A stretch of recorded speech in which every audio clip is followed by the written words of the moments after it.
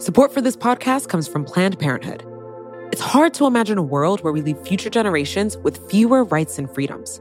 Since the Supreme Court's decision to overturn Roe v. Wade, politicians in nearly every state have introduced bills aimed at blocking people from getting the essential sexual and reproductive care they need, including abortion. Planned Parenthood believes everyone deserves access to care. And with supporters like you, they can reclaim our rights and protect and expand access to abortion care. Visit PlannedParenthood.org/future to learn more and support their cause. You know how to book flights and hotels. All you're missing is a tool to help you plan that unbelievable travel experience. That's why you need Viator. Book guided tours, excursions, and more in one place. There are over 300,000 travel experiences to choose from, so you can find something for everyone. And Viator offers free cancellation and 24/7 customer support for worry-free travel. Download the Viator app now and use code Viator10 for 10% off your first booking in the app. Find travel experiences for you. Do more with Viator.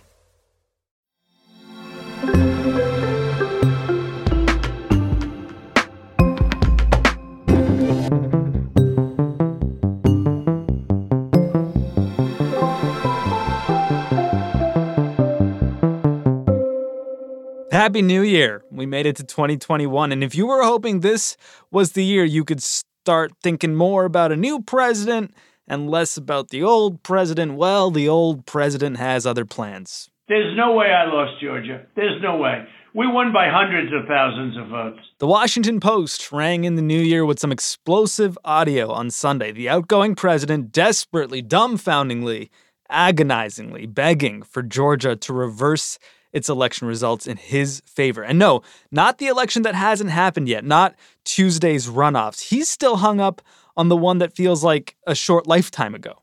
The tape yesterday showed that Trump is still very wrapped up in an election that happened now 2 months ago, and is not as focused on, I would say, the Senate races happening on Tuesday. Ella Nilsen, you covered the White House for Vox. The call is painful to listen to. He starts by saying he should have won because more people showed up to his rallies in Georgia during a pandemic, and it just descends into his pathology from there. What is pertinent, if anything? I think that the line that jumped out to everyone is when he tells Georgia Secretary of State Brad Raffensperger. So, look, all I want to do is this. I just want to find 11,780 votes, which is one more than we have, because we won the state. You know, he's literally directing the Georgia Secretary of State to find votes that are not there. I mean, it was kind of wild to listen to. I mean, I guess we have sort of known for a while that Trump lives in a different reality than reality. But it was like listening to two people operating from two completely different worlds, basically. You should want to have an accurate election. And you're a Republican. We believe that we do have an accurate election. How does Georgia's Secretary of State respond? He was very calm and very measured on the call. Well, Mr. President, the challenge that you have is the data you have is wrong. He had his lawyer there as well to back him up on certain things. What we're saying is not at all what you're describing. Okay. And these are investigators from our office. These are investigators from GBI. And they're looking and they're good. And that's not what they're seeing. Basically, you know, he just very calmly and politely told Trump, look, Mr. President, the data that you have is not real. Mr. President, the problem you have with social media, people can say anything. No, this isn't social media. This is Trump media. It's not social media. It's really not. It's not social media. I don't care about social media. I couldn't care less. Social media is big tech. Big tech is on your side, you know. I don't even know why you have a side, because you should want to have an accurate election. What's the response been since? How did Congress respond to this call? Well, I mean, Congress was having a pretty busy day of its own yesterday. The House and Senate were both swearing in new members. And House Speaker Nancy Pelosi was reelected on a narrow vote as the Speaker of the House. It is my great honor to preside over this sacred ritual of renewal as we gather under the dome of this temple of democracy to begin the 117th Congress. Over in the Senate, that outcome has not been determined yet because the Georgia races will determine whether Democrats or Republicans control the Senate. And so, I think that some members of Congress expressed outrage and worry. There were some moderate Republicans like Senator Mitt Romney who, have been talking about how it's outrageous that a faction of Republican senators and Republican House members are going to try to object to certifying the election on January 6th, the presidential election, that is. But I would say that, the response to the president's phone call kind of fell along partisan lines again, where it was, Democrats and some moderate Republicans speaking out against it, but then Trump supporters either didn't really acknowledge it or, it seems like they're not going to do anything other than double down on their support for the president. At best, there are a lot of problematic insinuations on this call. At worst, you have the outgoing president of the United States bullying and threatening criminal charges if election results aren't changed illegitimately. Is that even legal, bruh? It doesn't appear to be, although it could violate Georgia's state law, intimidating elections officials and, all of that not good stuff. And actually, 2 House Democrats are now asking the FBI Director Christopher Wray to open a criminal probe on whether Trump violated the law, specifically around this phone call.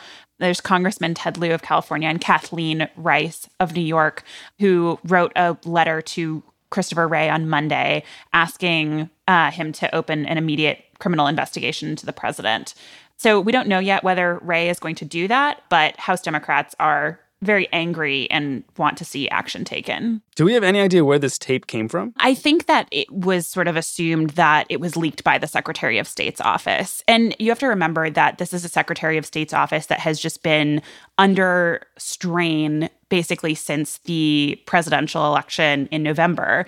To their credit, Raffensperger and Georgia Governor Brian Kemp are both fairly conservative Republicans. Raffensperger said that he personally voted for Trump. I'm a passionate conservative, and as I've said before, I'm a proud Trump supporter. But, he has received death threats. Other people that work at the Secretary of State's office and other lower-level election officials in Georgia have received death threats or other threats of violence. He's somebody that has just been targeted by Trump and Trump supporters relentlessly since November 3rd, simply because Trump did not win the election in Georgia. Even after this office request that President Trump try and quell the violent rhetoric being born out of his continuing claims of winning the states where he obviously lost, he tweeted out, "Expose the massive voter fraud in Georgia."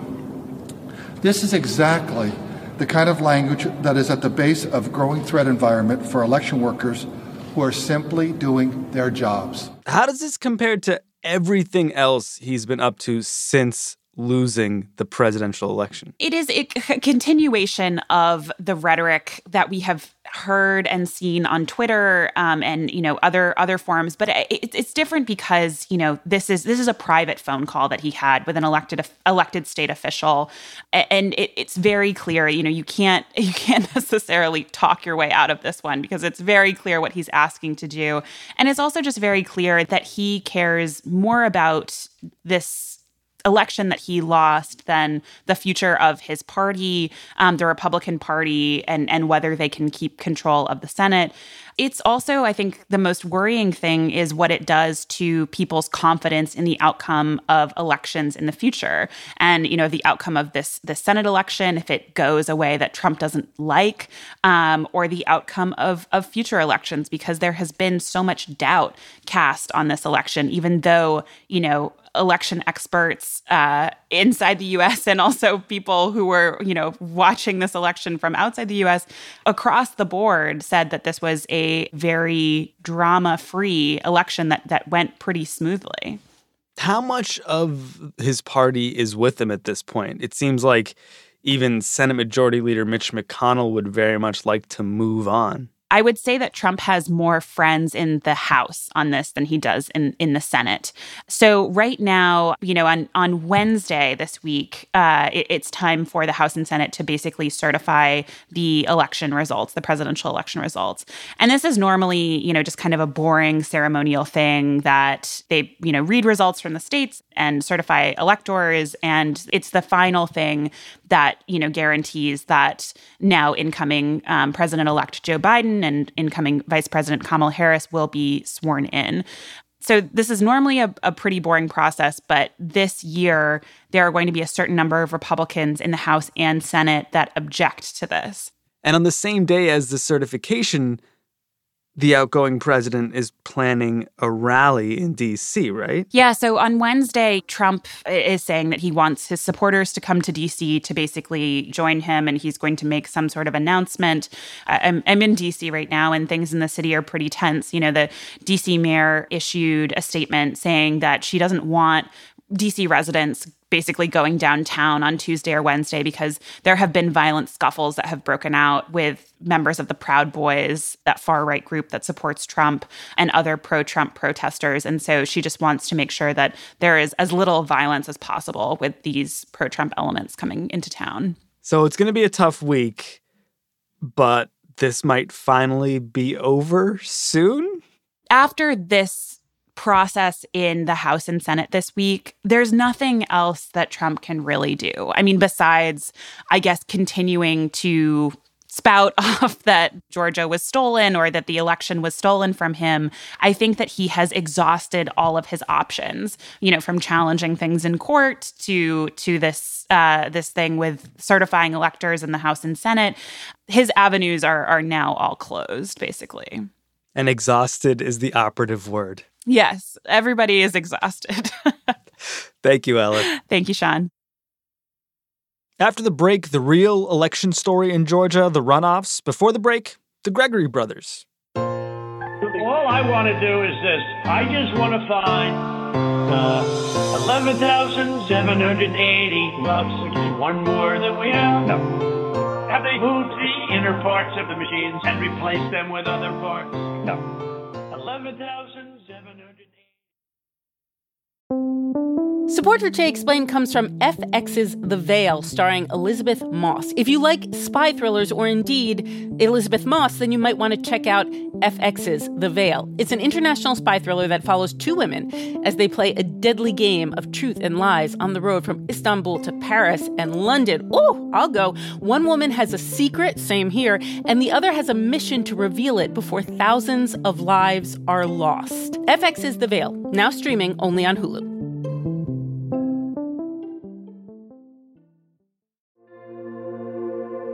Support for this podcast comes from Planned Parenthood. Your body is your own. That's why Planned Parenthood is committed to ensuring that everyone has the information and resources they need to make their own decisions about their bodies, including abortion care. Today, lawmakers who oppose abortion are challenging Planned Parenthood. Affordable, high-quality basic health care for more than 2 million people is at stake. Planned Parenthood believes that health care is a basic human right. That's why they fight every day to push for common-sense policies that protect our right to control our own bodies. They also work tirelessly to oppose the onslaught of new policies aimed at interfering with personal decisions best left to patients and their doctors. They won't give up, and they won't back down. You can join Planned Parenthood in the fight to help make sure that the next generation can decide their own futures. The organization needs your support now more than ever. With supporters like you, they can reclaim our rights and protect and expand access to abortion care. Visit PlannedParenthood.org/future to learn more and support their cause.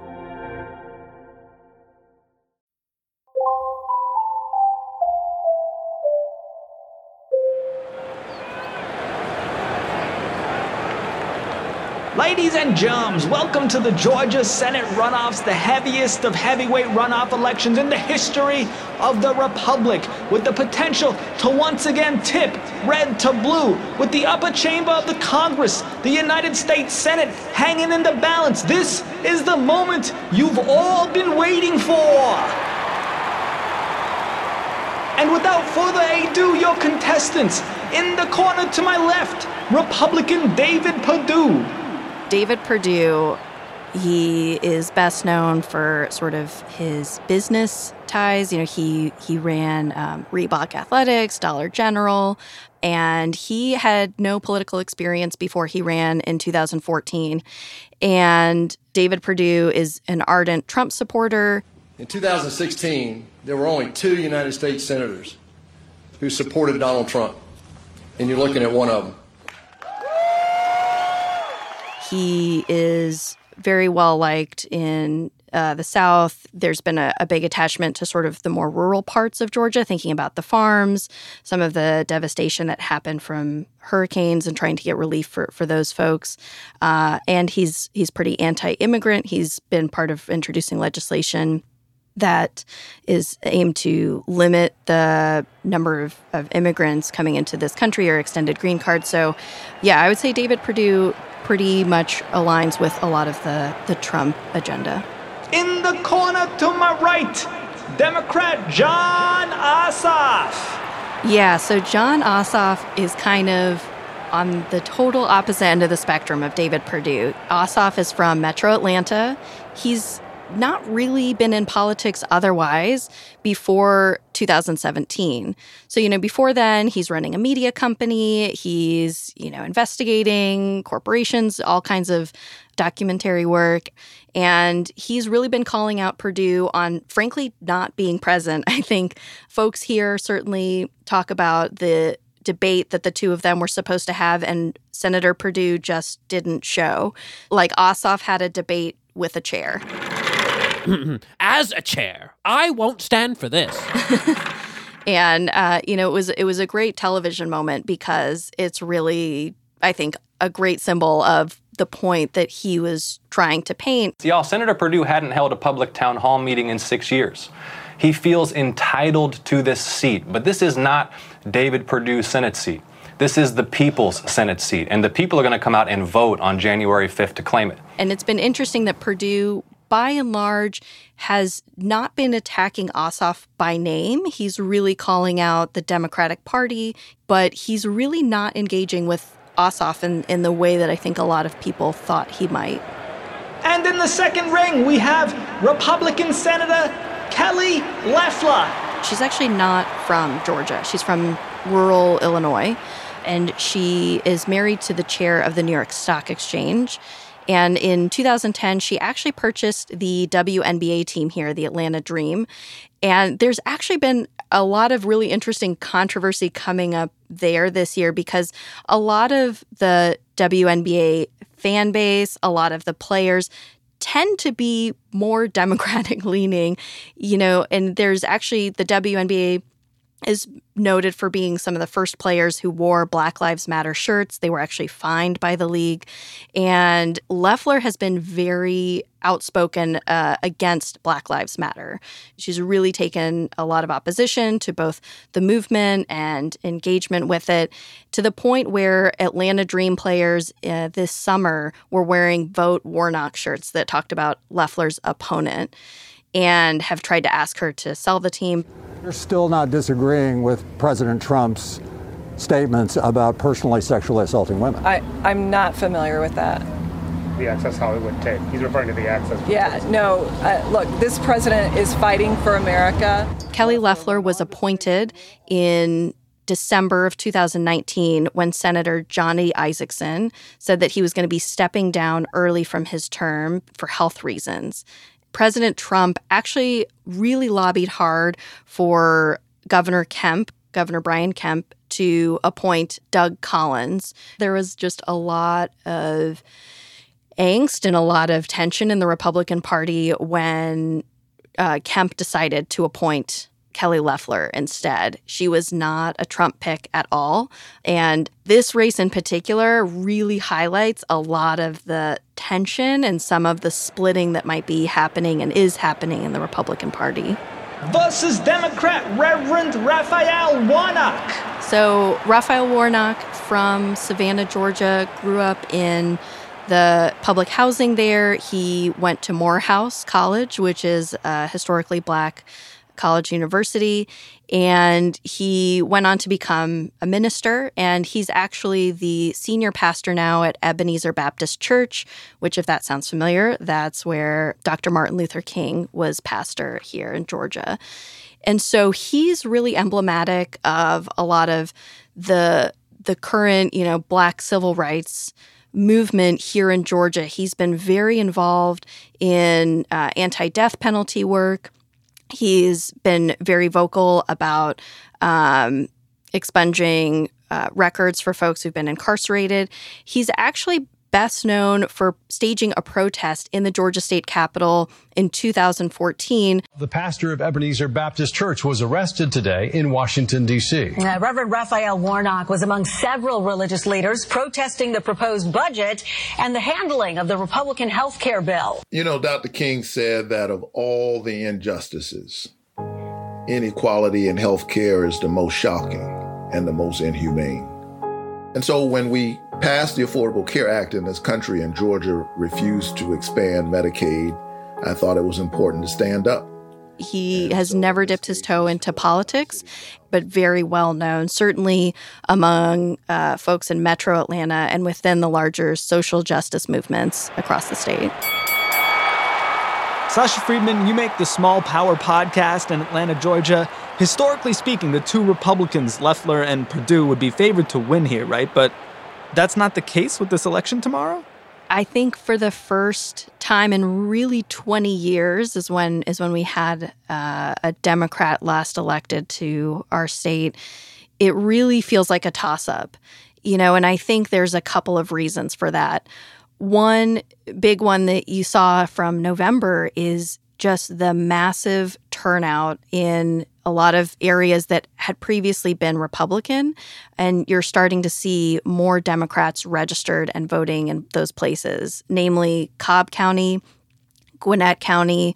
That is due in large part to huge efforts from organizations like New Georgia Project, which is focused on registering Black voters. You had organizations that were turning out the vote among Asian Americans. So Gwinnett has a huge Asian American Pacific Islander population that turned out in large numbers. Similarly with the Latino vote in Gwinnett and surrounding areas. So it's really, I think, a matter of people who saw the lead that certainly Stacey Abrams and organizers who've been working at this for years and years, this vision that Stacey had almost a decade ago is now really coming to fruition of a totally new coalition in Georgia. But basically, since the presidential election on November 3rd, there have been attempts to discredit elections all across the country. Has that had an effect in Georgia? Yeah, I think, it's had an effect on both Republican and Democratic voters. Obviously, Democratic voters here were excited about the outcome of the presidential election, and there would be good reason to think that there may not be as big of a turnout for a runoff because kind of like, we did our part, we're done. We did the thing. We flipped Georgia blue. And I think you see those voters staying engaged more than they might otherwise, both because obviously there's a lot of talk of what hangs in the balance for the Senate, but also seeing this continued effort to discredit the election and votes that are happening. And on the Republican side, I think you see this really fine line that a lot of both the voters are trying to walk and the candidates themselves, because I think they see what's at stake if they lose control of the Senate. Obviously, then you've got Democrats controlling, the White House, the House of Representatives, and the Senate. And at the same time, in endorsing the actual process of the election and encouraging people to even vote, is saying that the results are valid from November. And it's hard to tell, which is coming first, if it's turnout is low and they're trying to cover it, or that because of what's happening, turnout could be lower, or frankly, just leave a lot of confusion as to what they should be doing. What are voters saying? I mean, what do people think of this moment? I think I've talked to many folks who have said they've never been more excited for the rest of the country to stop talking about Georgia. Seems I fair. think there's enormous pride in the importance that Georgia has in this election, and it is a tremendous amount of pressure. I think there are some Democrats who feel like if Georgians are not going to be able to elect Democratic senators for both seats and flip the Senate, that sort of the rest of what Biden is or isn't able to do will kind of be put on Georgia as not being able to turn that out. And I think among Republicans, there's, I think, a lot of frustration that this is continued to be sort of a focal point, that there's potential to, frankly, be embarrassed and have not only Georgia turn blue, but lose 2 Senate seats that have been Republican for over 20 years. So I think there's obviously a tremendous amount of tension and just wanting to know what the results will be, to feel like we can move forward, because Georgians have been in this perpetual state of being in electoral politics through the holidays, that electoral politics is still very much a point of discussion here. Everyone's holding their breath, so good luck. We shall see.